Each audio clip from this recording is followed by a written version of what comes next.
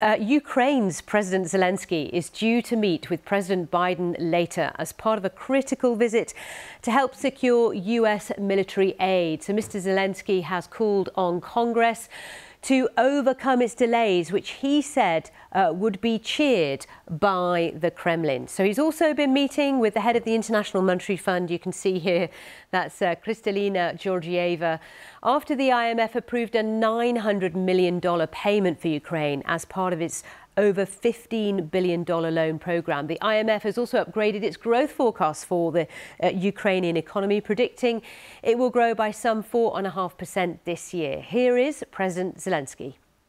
We really demonstrated that we can reform our country during the war, and I think that is huge success for us.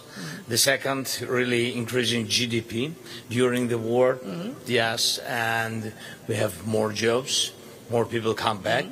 That's great. We are thankful to IMF, Kristalina, that I heard now and see it that you will support us financially. It's very important during this challenging period. That's why it means that Ukraine is strong and not alone.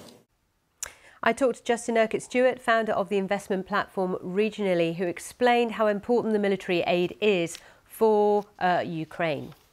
It's vital because actually what's the key happening in the States and also in the EU as well is how insular are they looking, or are they more isolationist are they becoming, i.e. looking after their own economies rather than necessarily what's happening with Ukraine.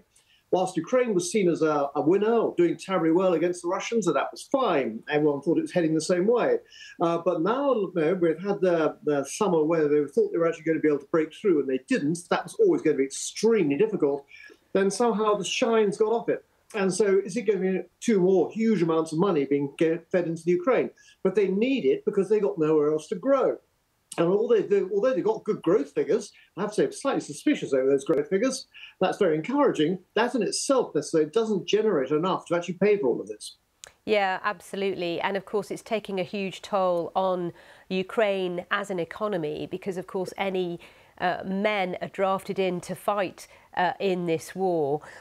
For the Americans, though, bankrolling a very long war, what is coming up for 2 years in February, when they have an election year next year, that's not going to go down so well, which is the problem within Congress, I'm assuming.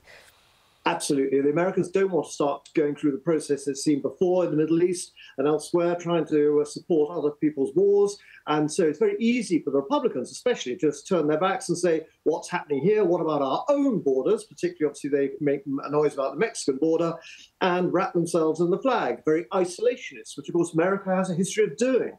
But on the other hand, Ukraine needs that support, particularly from the Americans, because although Europe can provide a certain amount of it, frankly, the big dollars come from America. Without them, they've got big problems.